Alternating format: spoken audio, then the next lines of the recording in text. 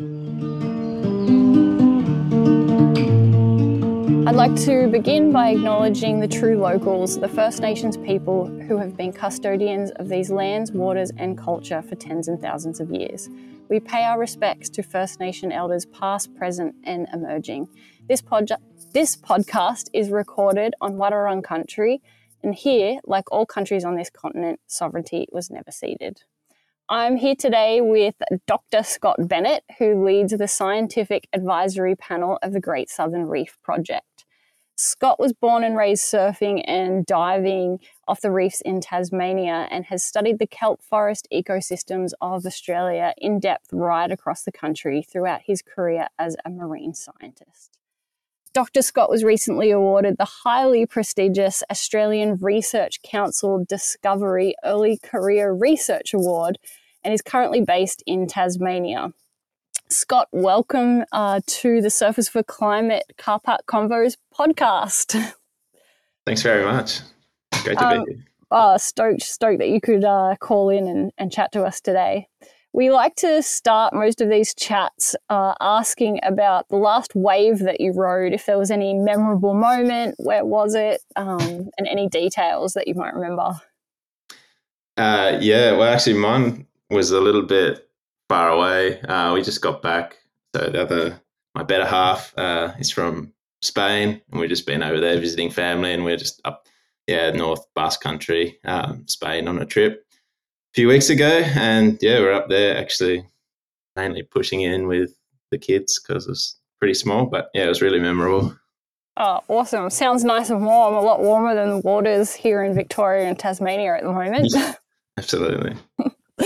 Great.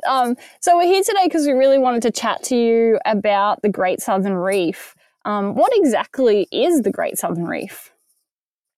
So the Great Southern Reef is like Australia's interconnected system of temperate rocky reefs. And it spans like 5 states and over 8,000 kilometres of coastline. And I guess like the defining feature of the Great Southern Reef is its kelp forests. And like we're really lucky that we basically have this continuous band of coastline from about Kalbarri in the west, right around the southern coast of Australia, around Tassie and up the east coast to about the Queensland border of continuous sort of rocky reef and kelp forests. And it's really this distribution of kelp forests that defines our Great Southern Reef. Wow, that's such a huge, massive expanse of Australia's coastline. Why haven't we really heard of this before? Yeah, it's an interesting question. Obviously, we have heard of like temperate reefs. Most of us, around 70% of the nation, we live by this coastline. We live along these shorelines, and we engage in with the reef on a regular basis. But a lot of our focus in the past, I think, is really been sort of on our local spots. We're really fond and proud of our local reefs, but we'd actually never stopped until recently to think about our temperate reef sort of in a broader context, like as a national entity, if you like. And it was only like 6-7 years ago that we first sort of coined the name the Great Southern Reef to recognise that actually, in fact, we do have this like just enormous interconnected entity that spans, that's it, the southern half of Australia. And it is all one system. These millions, these thousands of reefs right across southern Australia that we all froth about are actually part of the same big system. And so we coined the term Great Southern Reef to recognise this interconnectedness and start to appreciate this reef like in all its glory.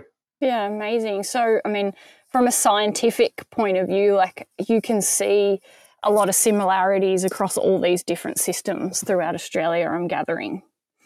Yeah, absolutely. So, the beauty of Australia, much like in the Great Southern Reef, much like our cultures and our ecosystems on land, but we have huge diversity like across the reef, but we also have a lot of similarity across those areas. So there's kind of like 2 to 3 sort of major biogeographical provinces that span the expanse of the Great Southern Reef.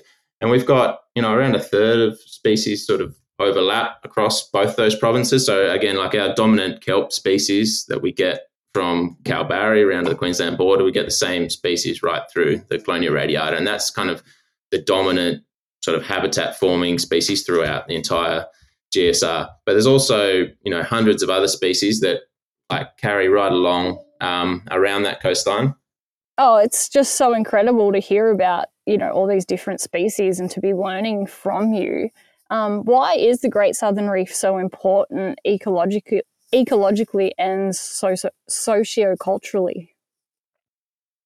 Yeah, I mean, ecologically, it is genuinely unique, and I think this has been really underappreciated in the past. Again, perhaps because we're sort of often thinking in such localized context, but when we look at the Great Southern Reef, the biodiversity, like it is a global biodiversity hotspot across 8 phyla. It doesn't matter how you cut it, but we have some of the highest biodiversity in the world here in the Great Southern Reef. And to give you an example, we often think of our coral reef systems as really diverse, and the Great Barrier Reef, an amazing place, has around 450 species of corals, for example. The Great Southern Reef has our major foundation species, our seaweeds. We have over 1,000 species of seaweeds, around 1,500 species, and we have that across the board. All our invertebrate taxa, from like our smallest snails to our largest crustaceans to our squids, all our cephalopods and things, right through to our fish. We just have enormous biodiversity. And what's even more special about that, particularly to my mind, is that its biodiversity is unique. So across all our major groups, taxonomic groups, fish or inverts or seaweeds, we have around 70 to 80% of those species are unique to Australia. They're unique to the Great Southern Reef. You can't find them anywhere else in the world. And again, for like a coral reef sort of comparison there, on the coral reefs of Australia, our endemism, so our unique species, it's around 3%. So, here we have just really high uniqueness compared to other sort of amazing entities. And that's what makes it special. So, we have this huge biodiversity. You can't find it anywhere else. You can only find it here. And the crazy thing is, like, a lot of these species, we don't even know. So, have this high diversity, but if you get the best taxonomists in Australia and they dive down and they'd like pick up samples from the reef, probably about a third of the species we still don't have names for. There's just it's that rich and that understudied around a lot of our coastline. Amazing. So you're still actually finding new species?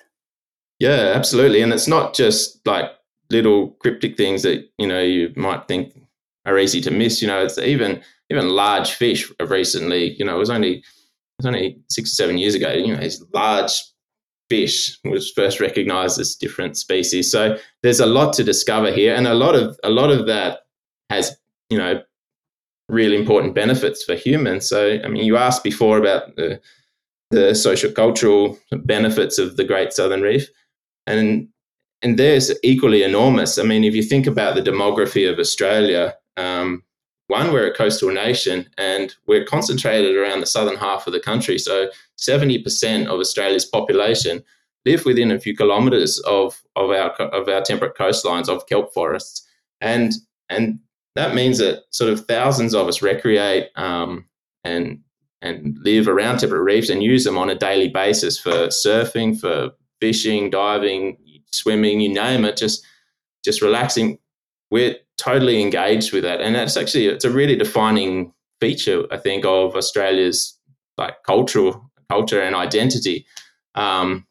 Contemporary sort of culture and identity as a nation is that, that coastal nation and that around the reefs. And obviously that dates back far earlier than sort of contemporary colonial times.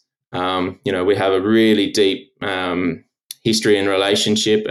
Aboriginal Australians have a really deep relationship with the Great Southern Reef that dates back tens of thousands of years, thousands of generations, and there's over 60 sort of nations and language groups that do border the Great Southern Reef, and there's just remarkable sort of histories and knowledge that's still alive today, and close relationships with sea country and kelps and organisms on the reef. that are still present. So it has a really important role in contemporary and ancient society. Absolutely. And I guess it also plays in some forms a role in the livelihoods of a lot of the Australians that live along those coastlines as well. Is that correct? Yeah, absolutely. I mean, a lot of people and industries, business depend on the Great Southern Reef. I mean, it's hugely productive. Kelp forests are like one of the most productive ecosystems on the planet, and all that primary productivity sort of generates, secondary productivity. It supports the organisms that feed on it and the sort of broader food web going up. So, it's not surprising that, our most important wild fisheries like rock lobster and abalone come from the Great Southern Reef. These things are sort of worth around $900 million dollars to the Australian economy annually, just those two fisheries alone. And then, there's many others right along. So fishing is obviously super important along the GSR, but so is tourism. I mean, the number of tourists that visit our coastline, I think it's around 18 million that visit the GSR on an annual basis. These are coastal communities around the GSR. We actually have pretty poor numbers on sort of the numbers that actually come and use the reef. But yeah, it's a multi-million-dollar industry. We have, huge dependency on it. Yeah, I was reading something the other day about the number of tourists that visit just the 12 Apostles alone, which is, of course, exactly. Part of that Great Southern Reef. It's, huge. It dwarfs the GBR and absolutely. Yeah. I think the stats were that it's Australia's most visited tourist attraction, speaking about the 12 Apostles specifically in that part of the Great Ocean Road. So, yeah that's right. Back onto the waves, you mentioned that it's the GSR makes up the majority of Australia's southern coastline, which for most of us know is the majority of Australia's surfable coastline.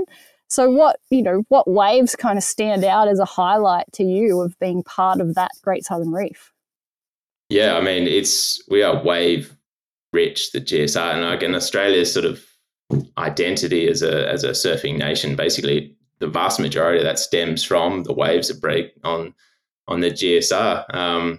And so, I mean, they're numerous. You can reel them off from WA. We've got, starting at Jake's up around Kalbarri and all the great waves down there, the entire Margaret River region, like Roto, all that WA and the south coast of WA, incredible. We've got, all of South Australia, just monuments. We've got Bells in Victoria, Phillip Island. We've got the Hobart Points. We've got, Jervis Bay. It's just like thousands of waves across the GSR that all break on reef, and they're just remarkable. I mean, they're our most iconic waves in the country, and all our sort of the iconic big wave spots too, from the right WA, Shippies in Tassie, obviously, Cape Solander. These are all just waves breaking on kelp, breaking on the Great Southern Reef, and so it is like fundamental to our surfing nation, and we're very blessed. And probably a good intersect for you when you get to do research missions as well, right? Yeah, absolutely. I mean, that's where we just lose our mind when we're traveling around, and I mean that's the beauty of it as well. Like, I talk about it, for its beauty and its wonder, the Great Southern Reef, but it's a wild beast. Like our southern coastline of the country, as you know, is just, it can be a really intimidating coastline. A lot of our waves are in, intimidating places as well. And as researchers, like a lot of our work is diving based. And so, half the time we can't work, because we can't dive. So too rough. Surfing instead. Yeah, no, that's it. Well, that's always silver lining. Pretty good trade-off, huh? That's it. So talking about, I guess, all these thousands of waves that are along the Great Southern Reef, it seems like we really depend on a healthy ecosystem. Why should surfers particularly be caring? Is there certain impacts or things that we need to stay aware of and look for while we're out there?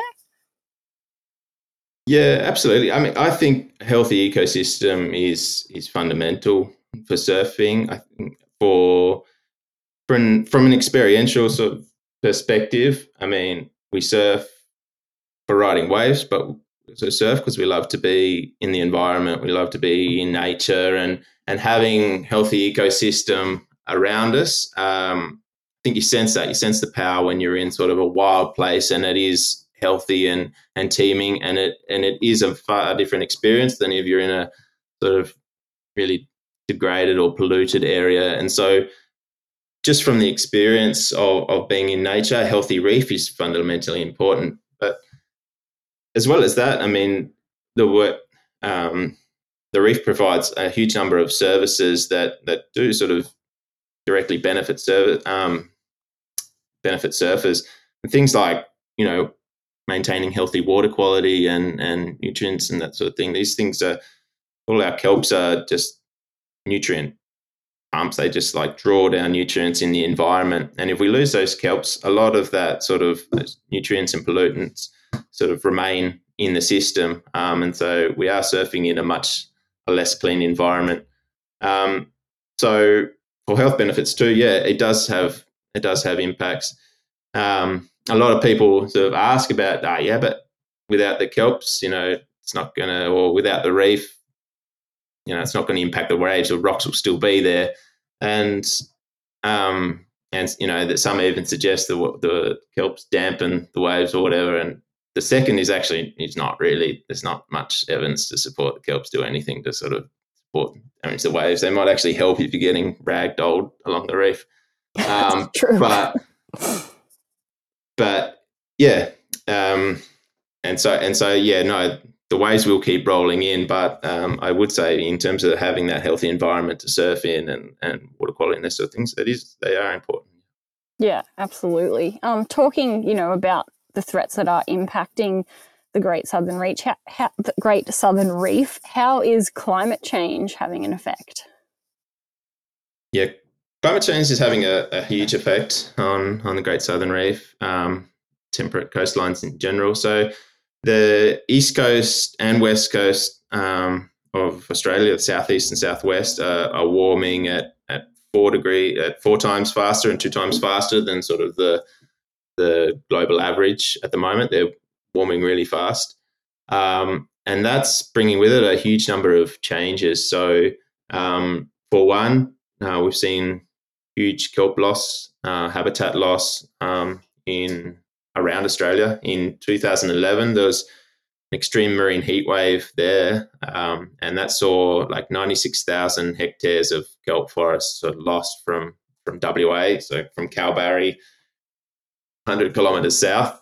Like kelps were completely wiped out. Does that happen? Does that happen like, you know, kind of really quickly within a week or two? Is that sort of something that happens over the whole season? That was remarkably quick, like just because the intensity. That is the largest, most extreme marine heat wave that's been witnessed globally until now. That 2011 one in WA, and so places like Kalbarri were like around 5 degrees warmer than sort of your maximum summer temperatures on a usual year, and that just cooked them. Like that just really just clear felled the reef at a monumental scale. I mean, if you can imagine that happening on land, it's sort of, yeah, unfathomable. And that was really quick. And what coincides, and this is a phenomenon in both coasts, because we have these really strong poleward boundary currents that come down our coastline. So we've got the Lewin in the west and the East Australian current in the east.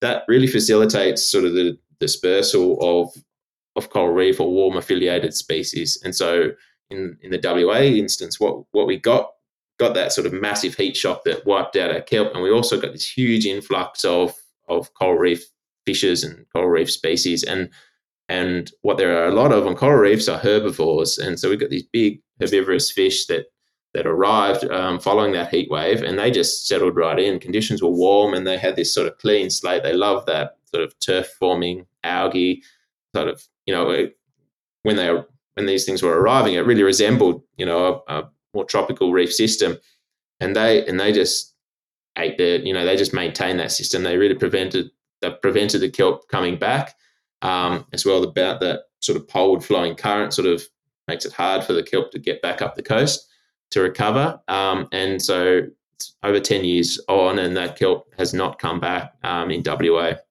Wow, And is it likely to ever replenish itself? Well, yeah, and we might talk about it later, but there are sort of restoration attempts underway, and in Western Australia to try and see if they can reseed it, catalyse it, because that was an extreme event, and conditions have since sort of settled, and we're sort of more in a slightly cooler phase for the last few years over there. But yeah, at this stage they're not recovering. There are sort of like hope spots, places like the Abrolhos Islands and things where we sort of have these kelp forests like growing alongside corals, and it's sort of like a warm system that there does seem to be some hope that some of those kelps might do all right inshore and things, but it's really early days. Like at the scale of loss currently, we're like, yeah, we have no way of getting those systems back. But yeah, in other places, I mean, and that's really been a pattern that's been observed around the country in various places. So the Solitary Islands, sort of out off Coffs, and similar patterns been observed there over a longer time scale. So that was really only noticed sort of over sort of a decadal time scale. But a similar pattern. We saw this warming in the region. We saw the sort of increased number of tropical herbivores coming down, and we saw this sort of gradual sort of just loss of kelp from the system. And then, yeah, in Tassie, we're at the cool end of the GSR down here, but we're also feeling impacts. And down here, the largest impact has been particularly on the giant kelp. So giant kelp forests are really iconic kelp forests in Australia. And they sort of concentrate, they grow around the southeast of the country, so around Tassie, Victoria, over to sort of eastern South Australia. And we've lost around 95% of our giant kelp forests in the past few decades. And again, yeah, the attempts are being made, but at the moment they're not coming back by themselves. Wow, that's so sad to think all that. It's underwater and you can't really see it, so you don't realise the extent of the loss that that our oceans are experiencing. Yeah, no, that's right. It's really startling. I was there when we first in Kalbarri, when we first discovered noticed that kelp had gone missing there, and it was really a sort of pivotal moment in my life. I mean, we dropped down to the bottom, expecting to see the kelp forests that are normally there, and it was just nothing. It was just bare rock, and we thought we were just in the wrong place. So we went back up, and checked, and the GPS, and no, we were in the right spot. We dropped back down. We found our temperature logger and realised we were there, and it was just Clearfield. It was literally cooked off the reef. Yeah, mate, it's a really, I know as, from my surfing life, you really notice quite easily changes in water temperature, obviously. And yeah, I can remember being out in Newcastle and experiencing quite warm days. And the same down here on the surf coast where I live now. I think it was a couple of summers ago, before we had this La Nina pattern. It was exceptionally warm. Everyone was wearing board shorts. And so, I'm sure it was having a big impact on the ecology here as well. Yeah, no, absolutely. And especially around that region. And they're not all bad impacts. I mean, one of the key features of warming that we see is this poleward movement of species. And, depending sort of where you live and what you're interested in, I mean, a lot of fishermen are stoked in Tassie. All of a sudden we have pink snapper and yellowtail kingfish galore and these sorts of things. And they're good, they're good news stories in some respects if you're on the receiving end.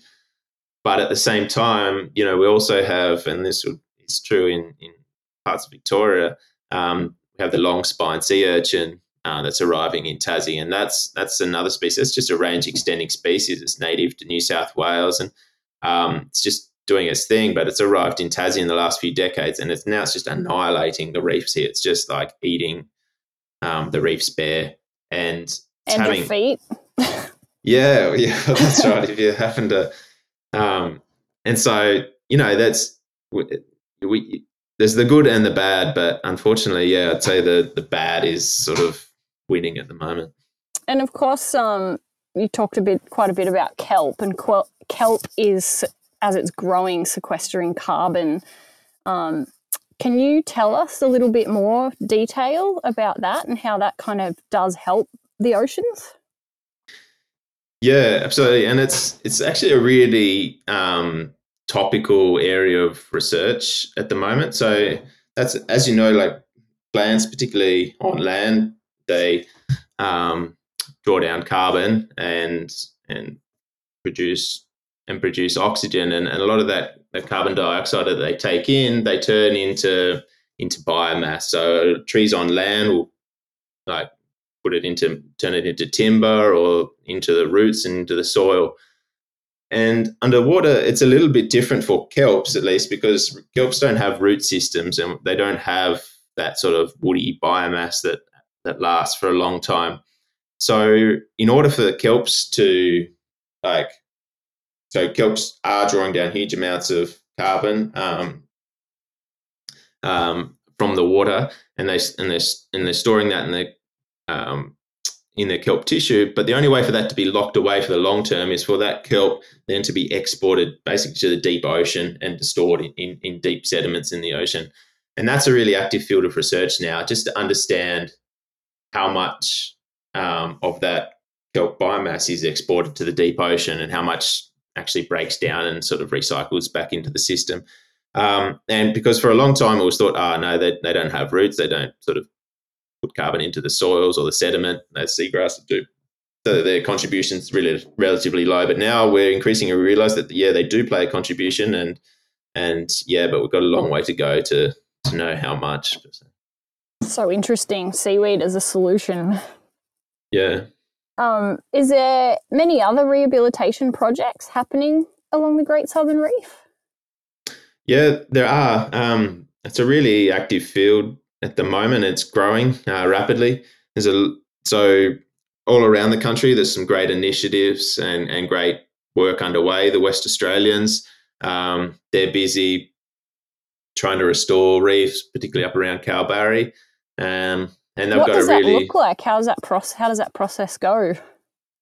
Yes, there's a few different methods, and we're kind of, a lot of the work around Australia is still in a relatively early trial stage.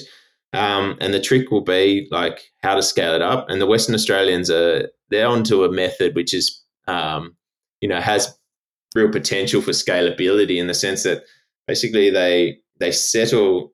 So the culture, sort of the early life stages, the gametophyte stage of the kelp on land, like in aquaria and that sort of thing.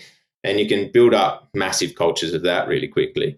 Then the idea is you've got to sort of deploy those sort of baby kelps back onto the reef.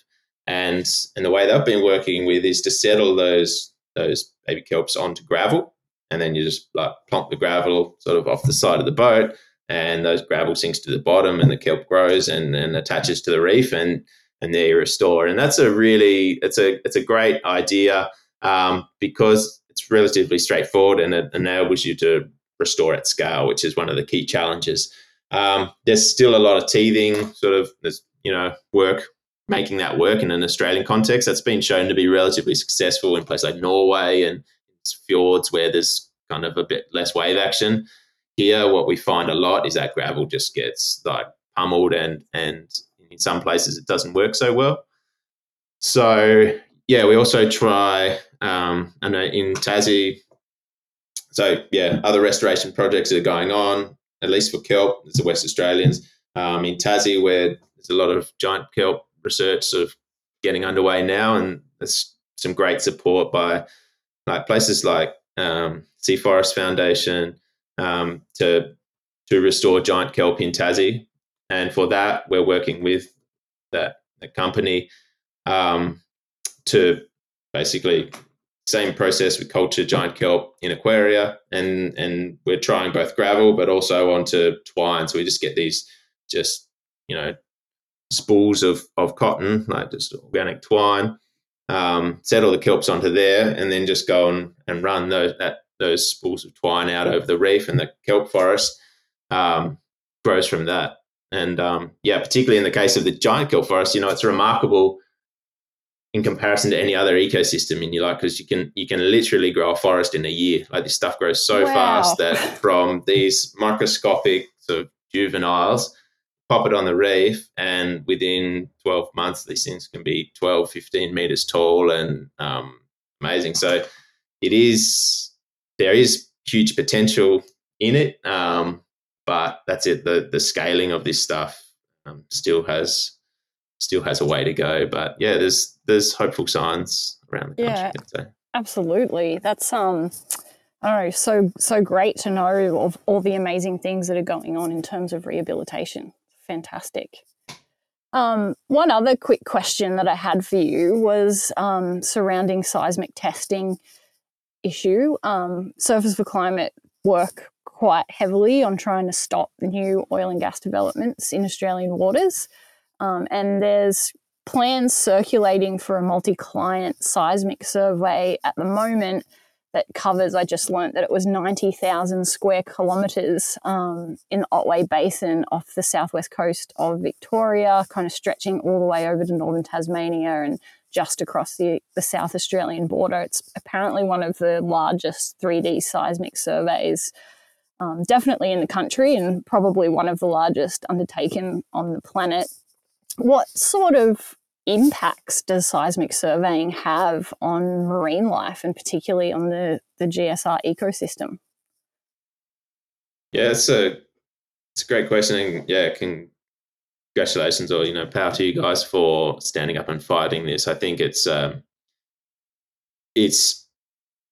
pretty ridiculous and unnecessary in this day and age on multiple fronts to be doing this, but obviously, yeah, from a biological perspective, and I can't speak with much authority on this, it's not my area, but certainly, I mean, marine life is hugely sensitive to sort of its acoustic environment and this sort of thing. And I know there's been some great work done on the impacts, even on like down to zooplankton.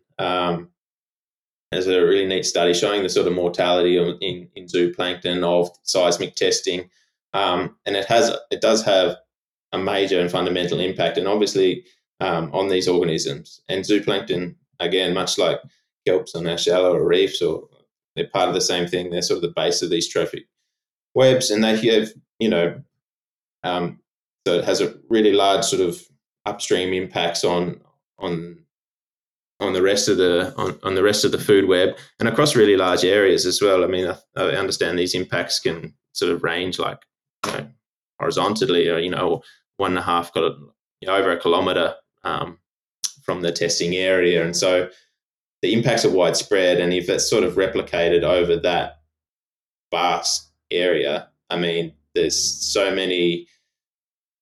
The potential impacts could be huge. I mean, that's such an important area for things like our tuna fisheries, or our tuna populations, I should say, a lot of our migratory whale and populations, and a whole range of species. It's a hugely important area. It strikes me as a big concern. Yeah, absolutely. Something we're going to continue campaigning against for sure.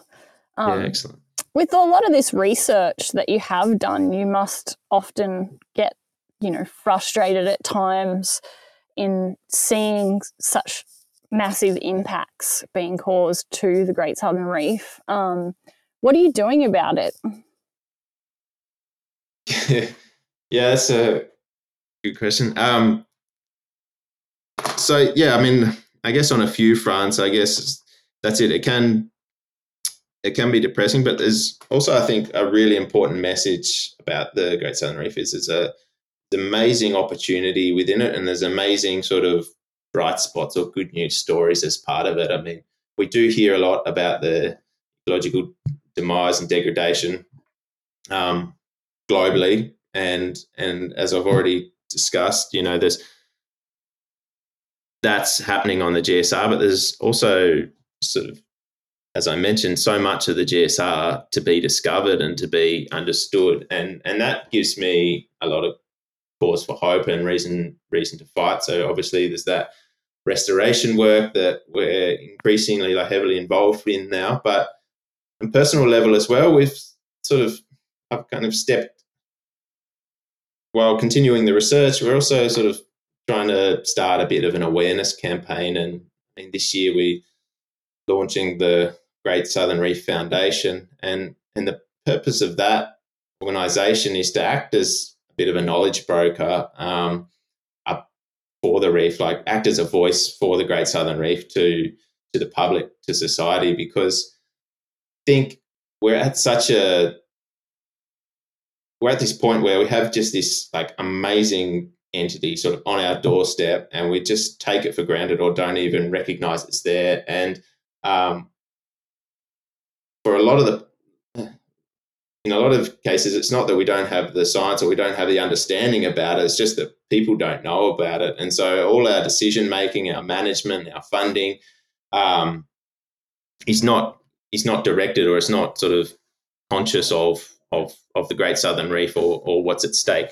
And so this organisation is aimed at sort of acting, as I said, as a voice for the GSR and trying to raise awareness about it to the public, and really bring the GSR as well into the classroom. So developing a lot of educational resources and materials for primary and high school students, and giving teachers sort of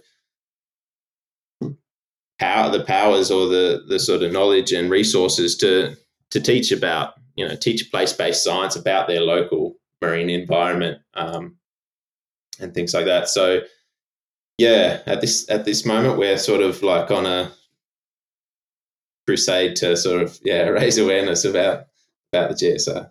Education and knowledge is so powerful.